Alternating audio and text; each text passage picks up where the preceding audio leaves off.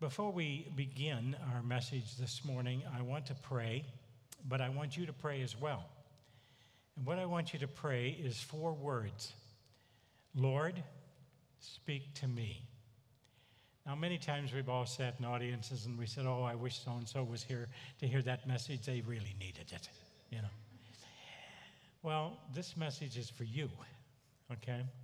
So, Lord, speak to me. Father, we need your anointing. We know that we cannot do this in the flesh. We pray that your Spirit would work in our lives, that your word would be as powerful as you say it is, sharper than a two-edged sword, piercing our very marrow of our heart. We pray that you will minister to us and speak to us, and may our lives be changed because of the word of God. We pray in his name. Amen. I want to begin my message this morning by highlighting just for a moment some of the horrendous situations that have happened this week, the tragedies, the people killing other people, ending lives that had so much living ahead of them. It's a tragic thing indeed. In comparison, though, we have to realize that in America, we live in a relatively safe country, which is a good thing and explains why, as Americans, we oftentimes are shocked when we hear these things happening. We're seeing it more and more. We're outraged because we have a high value of safety and of protection and the right for every person to live a long and full life. So after a tragedy like the ones that we've seen this week, people say things like, I never thought it would happen here. Happened to me. Happened to someone I know. What's interesting is that I hear people say the same thing at funerals. Some of us that are preachers here know about that. We hear the same thing. When you talk about it more, what most people are saying, at least in part, is that they get close to death. As they get close to death, it's a reality check on their mortality. And in general, people run from this reality that all of us are going to face someday. We can't outsmart it. We can't remove the wrinkles to get it away, to make us look younger. No, that's not going to prevent it. Doesn't matter if you're rich or you're poor, a celebrity or homeless. Death is something we can't avoid. I don't often quote Psychology Today, but this morning it's in your brochure. Listen to this. The notion of one day disappearing is contrary to many of our defining cultural values, with death and dying viewed as profoundly as un-American experience, an un-American experience. That's why so many people are saying this. Let's live for the gusto. Let's live now. This is all there is. We only have one life to live. You've ever heard that one? Our focus is on getting the most out of this life because this is it. And why do we do that? It's to avoid the conversation about death and dying. Remember our theme verse? It's found in 1 Corinthians 1:25. Let me read it to you. It's in your brochure. For the foolishness of God is wiser than human wisdom, and the weakness of God is stronger than human strength. Now, I want you to see that this is a statement from God's word by the Apostle Paul, and he's describing God's Son, the Lord Jesus, because Jesus was willing to become human and serve people instead of crushing them. His love compelled him to allow others to mock him and to beat on him and torture him, although he had the power to stop it in any minute, in an instant. He became vulnerable on our account and carried the spiritual death caused by our sin, your sin and mine, by my shame and your shame on the cross. He carried it all. And you realize that in Roman culture at that time, death on the cross was for the foolish, for the weak. That's the way they looked at it. But Paul says It was this weakness and death that demonstrated God's wisdom and strength, because death was not the end. Jesus was resurrected, and let me tell you, that changed everything. It changed everything. We're going to spend, in my notes it says 30 minutes, forget that, on looking how Paul ends his letter to the church at Corinth. He finished his letter where it started. And what does he talk about? The implications of the resurrection of Christ. It's all the way through the book. Apparently, there was a problem at Corinth in this church. They were struggling because not everyone understood the true implications of what it means that Christ rose from the dead. And why was it so important to view life that way instead of the normal way? Now, my point today is this. This is not just a Corinthian problem. We have to realize that many of us have had this unhealthy un-Americanness of death in our thinking. Many of us are like, this life is all there is. This is it. How do I say that? Why? Ligonier Ministries, someone that I hold dear, along with the Baptist leadership group, Lifeway, did a survey. And they surveyed professing Christians. This is the statistic they came up with. It is eye-opening. They came up with this statistic. 52% of American Christians have doubts about the resurrection of Christ. 52% of American Christians have doubts. Now, they may believe that it happened in some way, but they don't really see how it's important for their life here now. Now, dear friends, the resurrection of Christ is a cardinal doctrine of the church. The Apostle Paul clearly said, if Christ did not raise, we are most miserable men. And that's true, because he did rise. So they really needed to understand, and so do we. Corinth believed the resurrection happened to a lot of them. They believed it. But they didn't understand that it tied in to what they are doing now. And that's what our message is about this morning. That's what we're going to look at in 1 Corinthians. They didn't understand what it meant for them right now. They were still living as though life was all that is, this life. That death was final, the end. So today, we're going to look at the Scriptures, Holy Scriptures, and stand upon the Word of God. It doesn't matter what they say in the universities. It doesn't matter what they say among the atheists. I've never met a true atheist. If they were in the foxhole with me one day, they were praying up a storm to somebody. I'll tell you that story later. But they're still living like life is it. This is it. So we're going to look at Christ's resurrection. And Paul reminds us that the resurrection wasn't just some kind of cool miracle that happened, but it was a promise that Jesus had authority over death and sin.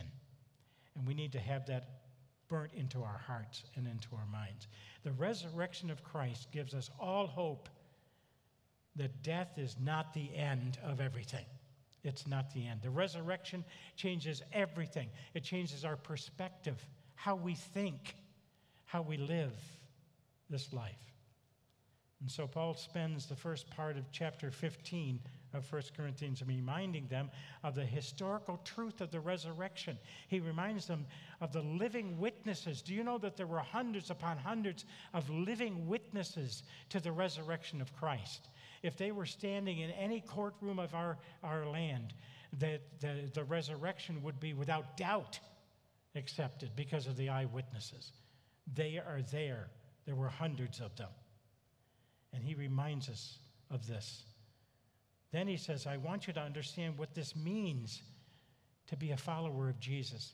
Look at verse 51. But let me reveal to you a wonderful secret. We will not all die. but we will all be transformed. Now we're going to get into a little theology, the fun part, a little bit later here, okay? It's a secret indeed that death is not the end. The thing that we're going to face, the reality that none of us can avoid, the question that Google can't answer, the question that no politician can ever promise you is this. What happens when I die? What happens? And Paul says, Jesus' resurrection has an answer for you and for me.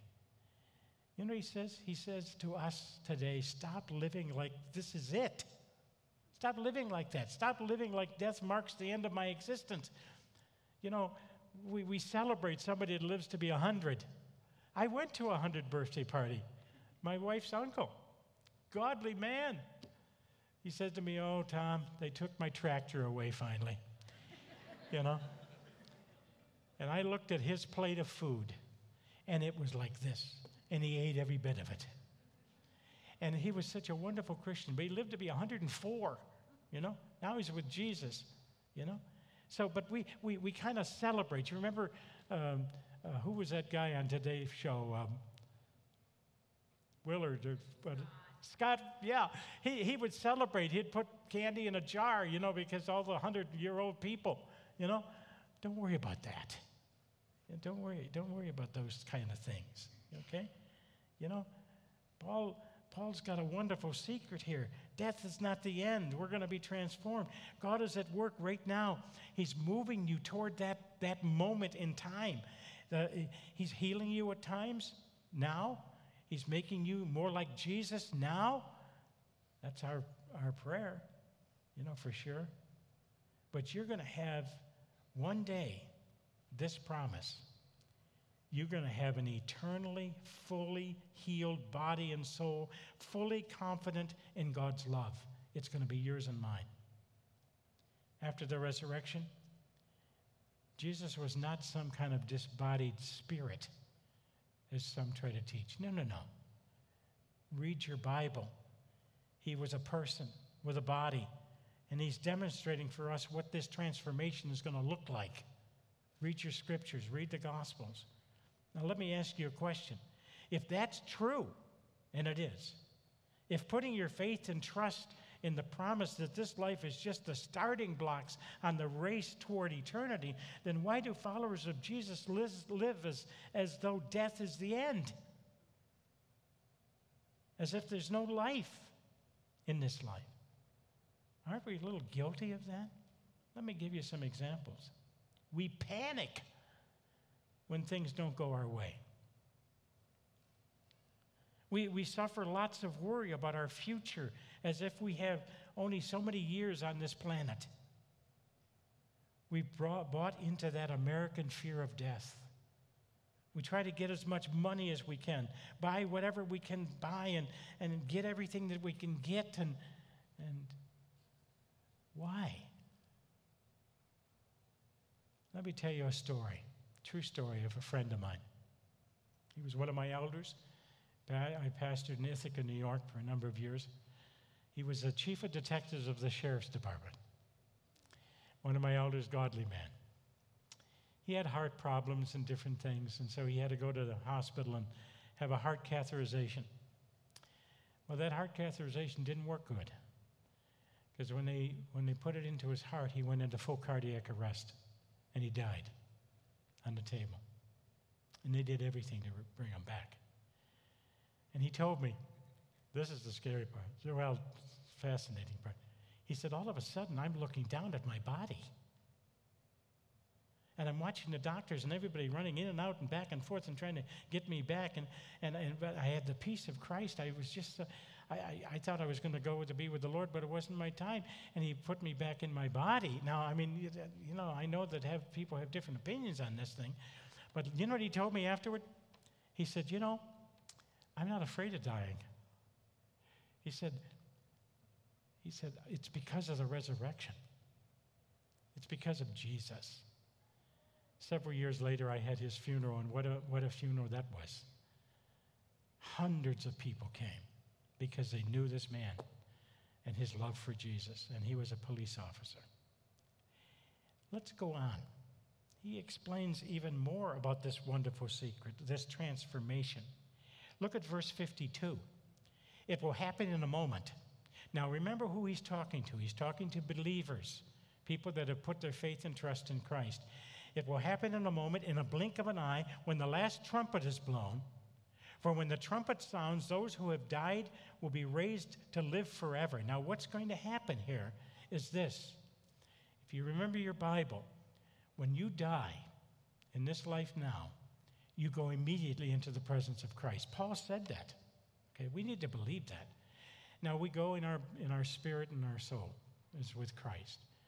When he comes back, when that trumpet, he's going to bring all of us that are up there with us, and he's going to raise the dead first, the dead in Christ, and he's going to give them a transformed body. And if you happen to be here when that happens, and you're a believer, you're going to have a transformation in a twinkling of an eye. That's what the Scripture says. Believe it.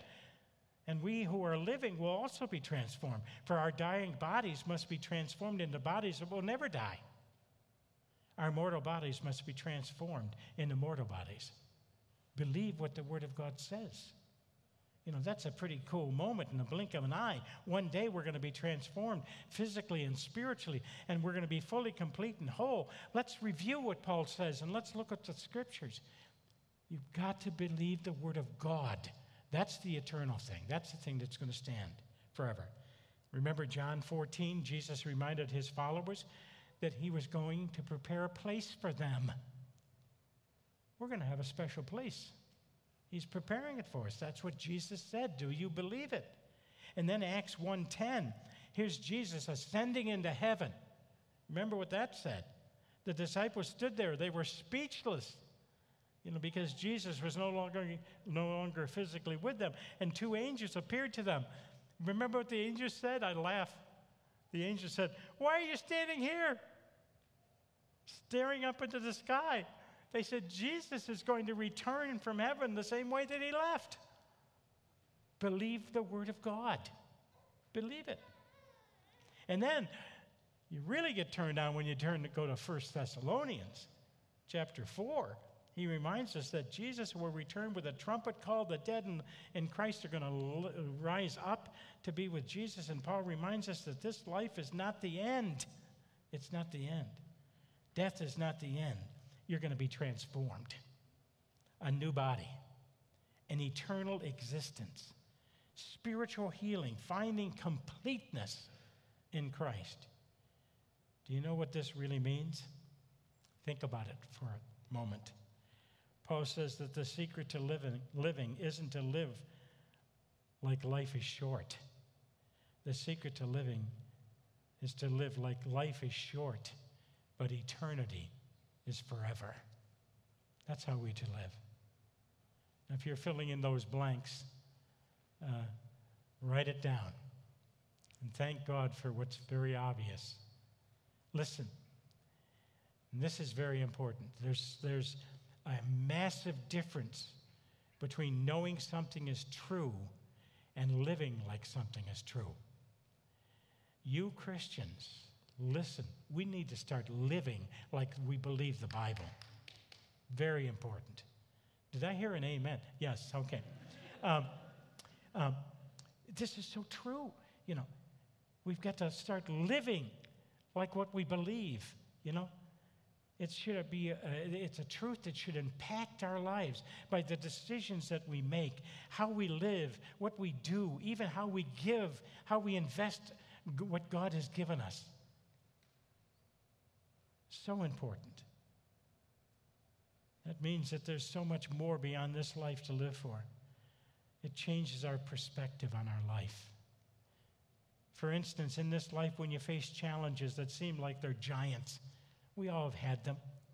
And if in this life, if this is all there was, then it would be overwhelming. But if this life is not all there is, those giants shrink in the presence of Christ. They get smaller. Let me give you some examples. When you lose your job, it stinks.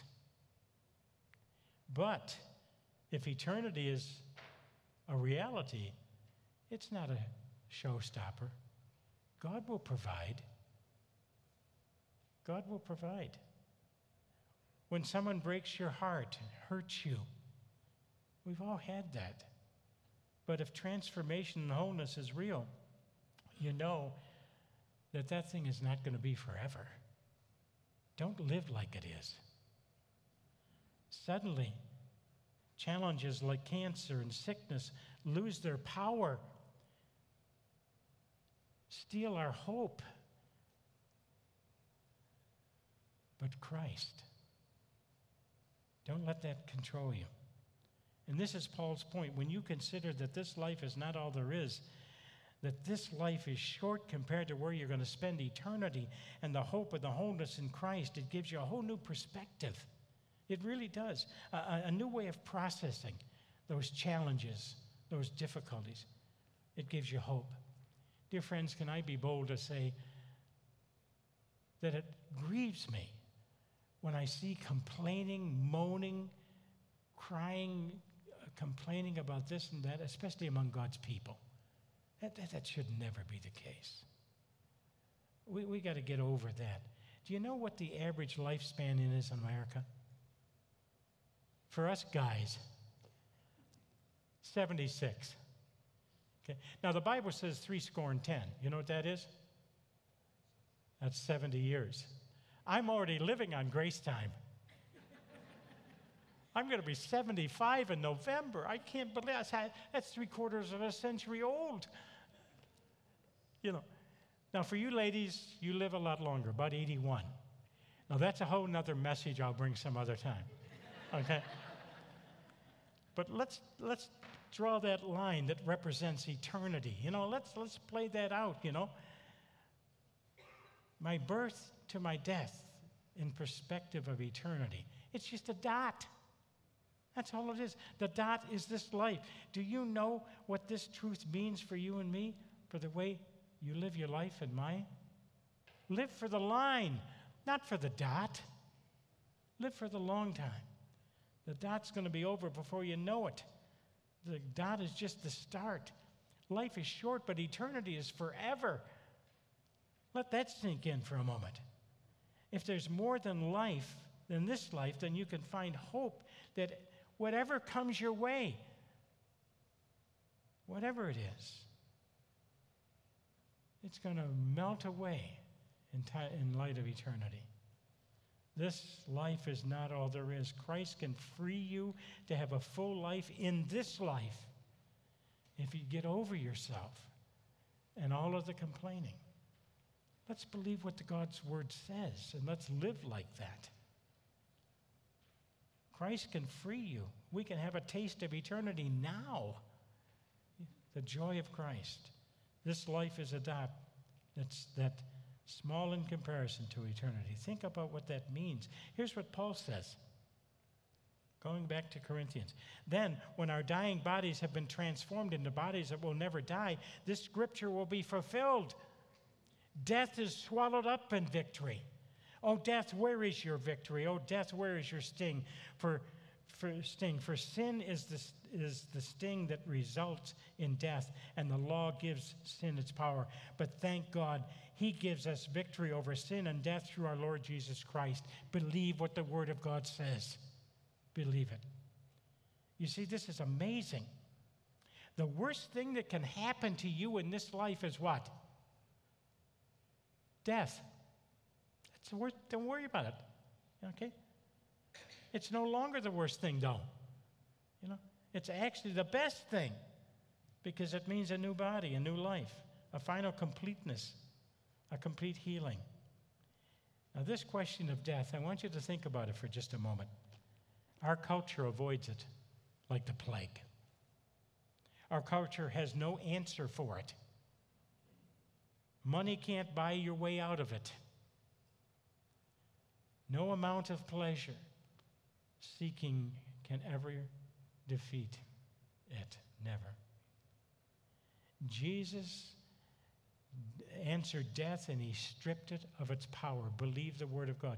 If you believe in Christ, if you put your faith and trust in him, that he was resurrected, your trust in Christ, and choose to follow him, you have a guarantee for eternity according to the word of God. Believe it. You have a guarantee of wholeness, of being fully transformed, and there is not an end. It's only a beginning. I meet people all the time that are afraid of death.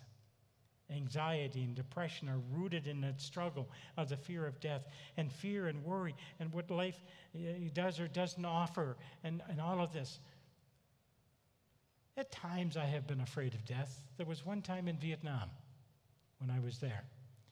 You see, I was accepted to Bible college in September, but they decided that the government, in its honor and brilliancy, drafted me. So I ended up in Vietnam, and I'm saying, Lord, are you sure? What are you doing? What's happening here? But God had his hand on all of this. So here I am in Vietnam. Go through Vietnam and all the things, getting off the plane in Saigon and seeing them wheel the coffins in on the other plane. What do you think that did to a 20-year-old man? It made you do some serious thinking.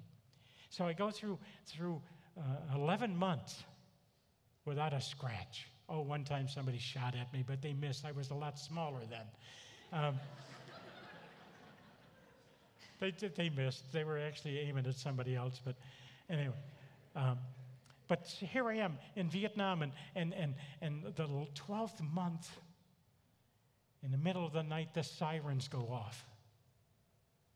I'm trying to get my pants on and my boots on and trying to run out. We were in a battalion headquarters, engineers, so we didn't have to dig a foxhole. They dug it for us, trench. You know. So I fall into my trench there with my weapon, no ammo. That's another story. They didn't give you any ammo. They're afraid they're going to get shot. So here I am. All I could do is fix bayonets, and I'm looking across the field, and they're attacking the airfield, and they're dropping bombs and grenades, and things are blowing up all over the place. And I'm sitting there thinking, okay, Lord, is this the time? But it wasn't. God watched over us and protected. And when I landed in Seattle, I got off that plane, and I could have kissed the ground to be back into America. Let me tell you, thank those veterans. They deserve our help and our blessing. But death has no power over us. Now, don't be afraid of it. One truth I can tell you is this: the fear of death, if you try to ignore it or try to not think about it, it's going to rob you of joy. It's going to rob you. It really is. And that's why it's so important to understand and work this out and embrace the truth of the resurrection. It can change the way you approach life, how you handle things. It can free you to live differently. It makes you know you're not afraid of death. You're still embracing the truth that life is short. That's true, but not compared to the joy of eternity. Think about that. If you're living like this life is all there is, then let me tell you, you're not enjoying it very much. And this is important. If all you want is to get all you can right now, then what you get will always be less than what you want most and what Christ has promised you. Remember that. Can we process that for a moment? Well, let's think about it. Are you overworking to get significance? It results in what? Exhaustion. Instead of finding significance in God's love for you and then doing significant work for Him. Or what about seeking fun to get the most out of this life? Go for the gusto. What does it do? It leaves you empty instead of seeking God's love and enjoying being a Christian. Some of the happiest people in all the world should be you. We should be walking around with smiles on our faces. Not like you just sucked on a lemon, God's people should be so joyous and happy. We have eternal life. We have eternity in our hands. But then there's those that extract value from acceptance of others that are flawed as they are. And, they keep letting you down. We've all experienced that. We feel lonely instead of feeling being worth anything. But then realize that you are a child of the King. You've been accepted by God. Live like it. Then we have the problem of worry. We worry about everything. We worry about our kids, don't we? How they're going to do. What about trusting God for those kids so that they find their worth and their purpose in Him? Pray for that. Hang on to that. Don't give up. Do you understand what this really means? The only real assurance that we have is the promise that Christ provides to those who choose to follow Him as Savior. No matter what happens in this life, no matter what happens in death, one day we're going to be transformed and we're going to live forever with a sense of perfect belonging, fully loved, completely significant. Believe the Word of God. Then look at verse 58. He's given us a great gift. Paul says this, "So, my dear brothers and sisters, be strong, immovable, always work enthusiastically." Are you doing your work enthusiastically? You should, in Christ. For the Lord. For you know that nothing you do for the Lord is useless. Nothing. You may think you're not very significant, but you are if you're a believer. Life is short, but eternity is forever. Paul says this means in circumstance and decisions, you can find strength and conviction. You can stand. It impacts how I prioritize my time, my energy, my finances, my whole life. If we believe, how often do we ask this question? No. In light of eternity, what is really important for me right now? What is important? Listen, do you know that you are here for a purpose? God has saved you, divinely saved you for a purpose. Every one of us. Jesus' resurrection shows us that God cared enough about your eternity that He gave you life right now in Him. He didn't create you by accident. You're not some gathering of some random DNA. No. Not according to my Bible. You have a purpose, and that purpose is meant to impact people for eternity. What if God has more for you than you know about? Than you can even imagine. What if you started living with a purpose? That purpose. Let's stop wasting oxygen here by living like this life is all there is. Live for eternity. Because Paul says nothing you do for the Lord is ever going to be useless. It's never going to go wasted. Not at all. You see, dear friends, Christ's resurrection should ultimately change how we live.